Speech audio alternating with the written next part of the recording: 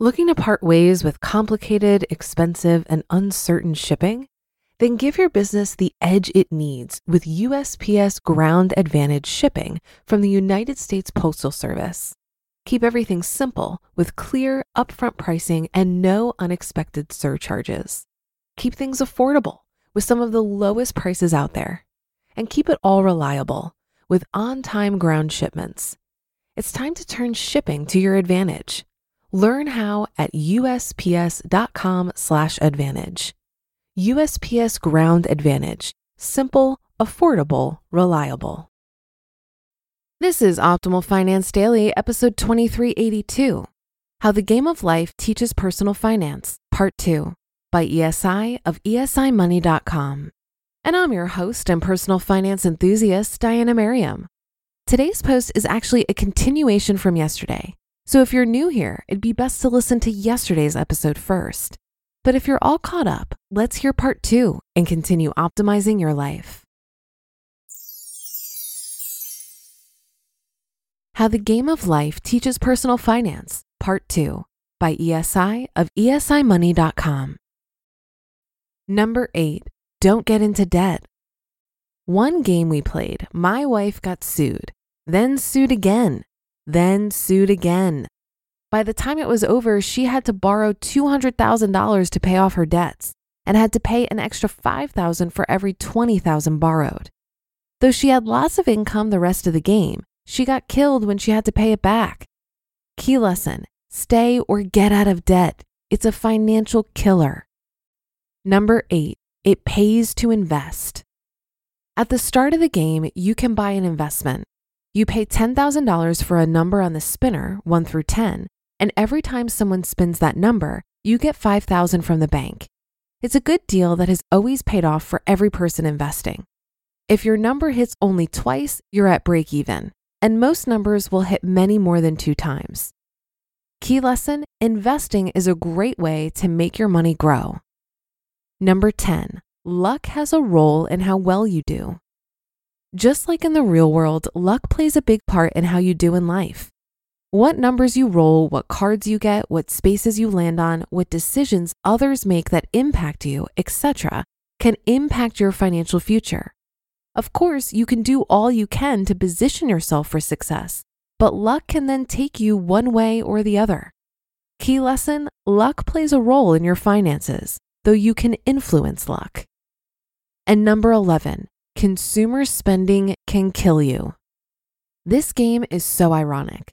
I, the biggest saver in the world, always seem to land on the consumer spending squares and was forced to buy a big screen TV, a vacation home, or something similar. These can suck significant amounts of cash out of your pocket, and at the end of the game, they count as nothing when tallying up your net worth. Key lesson: control your spending, especially on expensive items that don't have any long-term value. For these reasons, I think life is a great way to teach your kids about how money works in the real world. That said, the game does reinforce some money-related ideas that simply aren't true, and we often took time to point these out to our kids. In particular, number 1, the price of housing can't go down. In life, you have to buy a house. You have the choice of various prices. Each one you buy has a price as well as the amount you'll get for it when you sell it. In every case, the selling amount is either higher, most cases, or the same, a couple, as the buying price, implying that housing prices can't go down. Well, that might be true in life, but if you've been breathing the last decade in the real world, you know this isn't the case outside the game. Discussion point: owning your home is a good thing, and real estate generally goes up over the long term, but it doesn't always increase in the short term. Number 2, the lottery is a good deal. Every once in a while, someone landed on a spin square. In these cases, each player gets to bet money on one of the 10 spinner numbers. You can bet any amount you like on any one number. However, if you have a spin to win card, you get to place bets on 4 numbers, thus giving you a 40% chance of winning. If your number comes up, you receive 10 times the amount you bet. Given these odds, your expected payout with one square is break even. You have a 10% chance of winning 10 times your money.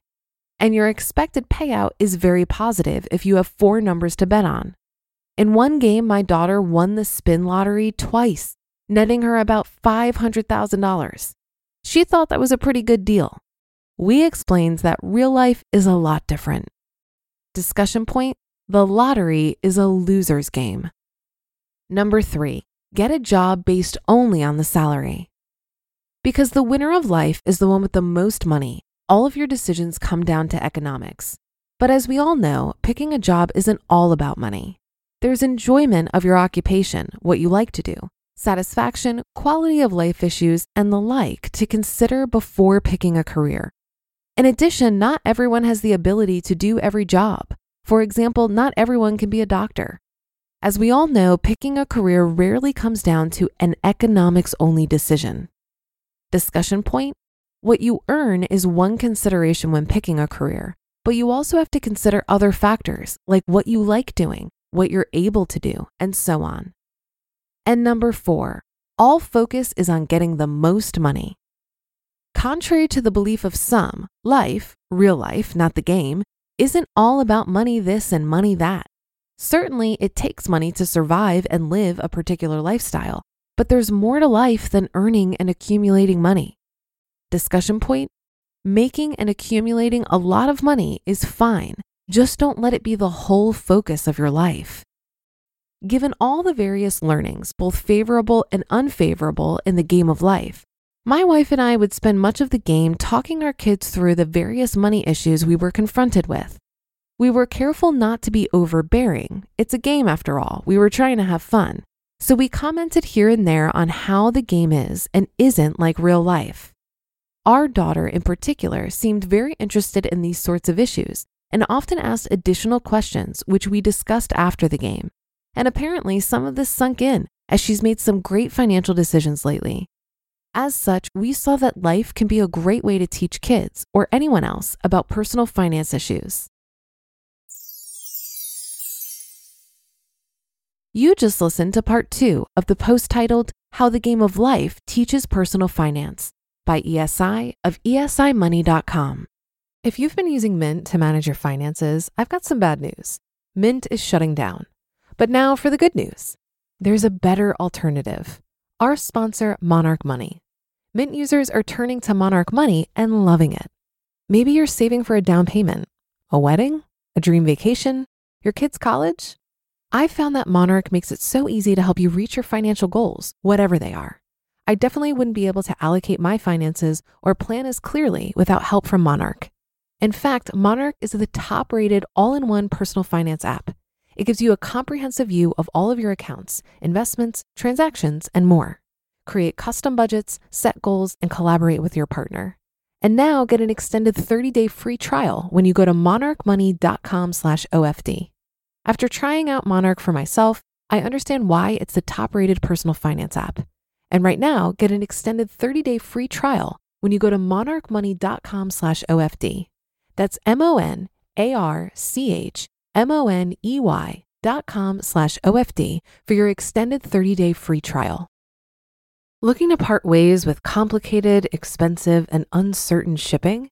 Then give your business the edge it needs with USPS Ground Advantage shipping from the United States Postal Service.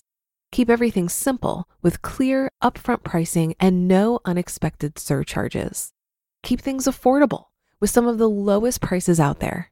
And keep it all reliable with on-time ground shipments. It's time to turn shipping to your advantage. Learn how at USPS.com/advantage. USPS Ground Advantage. Simple, affordable, reliable. I thought the points about career selection and how it isn't just about the money was worth noting today. When I was a kid, I thought earning the most money possible at a job or through a career was the main goal. But now I see that it's a lot more nuanced than that. While it's super trendy to tell people to follow their passion when it comes to work, I like the advice from Cal Newport's book, So Good They Can't Ignore You, which I think should be required reading for all high school seniors. Cal argues that following your passion is misguided advice. A better approach is to figure out what you're good at and then build up career capital. become so good at what you do that you make yourself indispensable. Then you can trade that career capital for autonomy. And when you have a good level of autonomy over your work and time, consider not trading that in for more money. More money at that point will have very little effect over your quality of life. I've come to realize at this time in my life, where I'm making less money than I did even in college, that more money isn't always better. At a certain point, there are diminishing returns for making more money that you don't need. At a certain point in your financial journey, your risk flips from running out of money to running out of time. I hope to teach our boy not to chase more money just for the sake of having more, but to have an understanding of how much is enough. And that's another episode of Optimal Finance Daily in the books.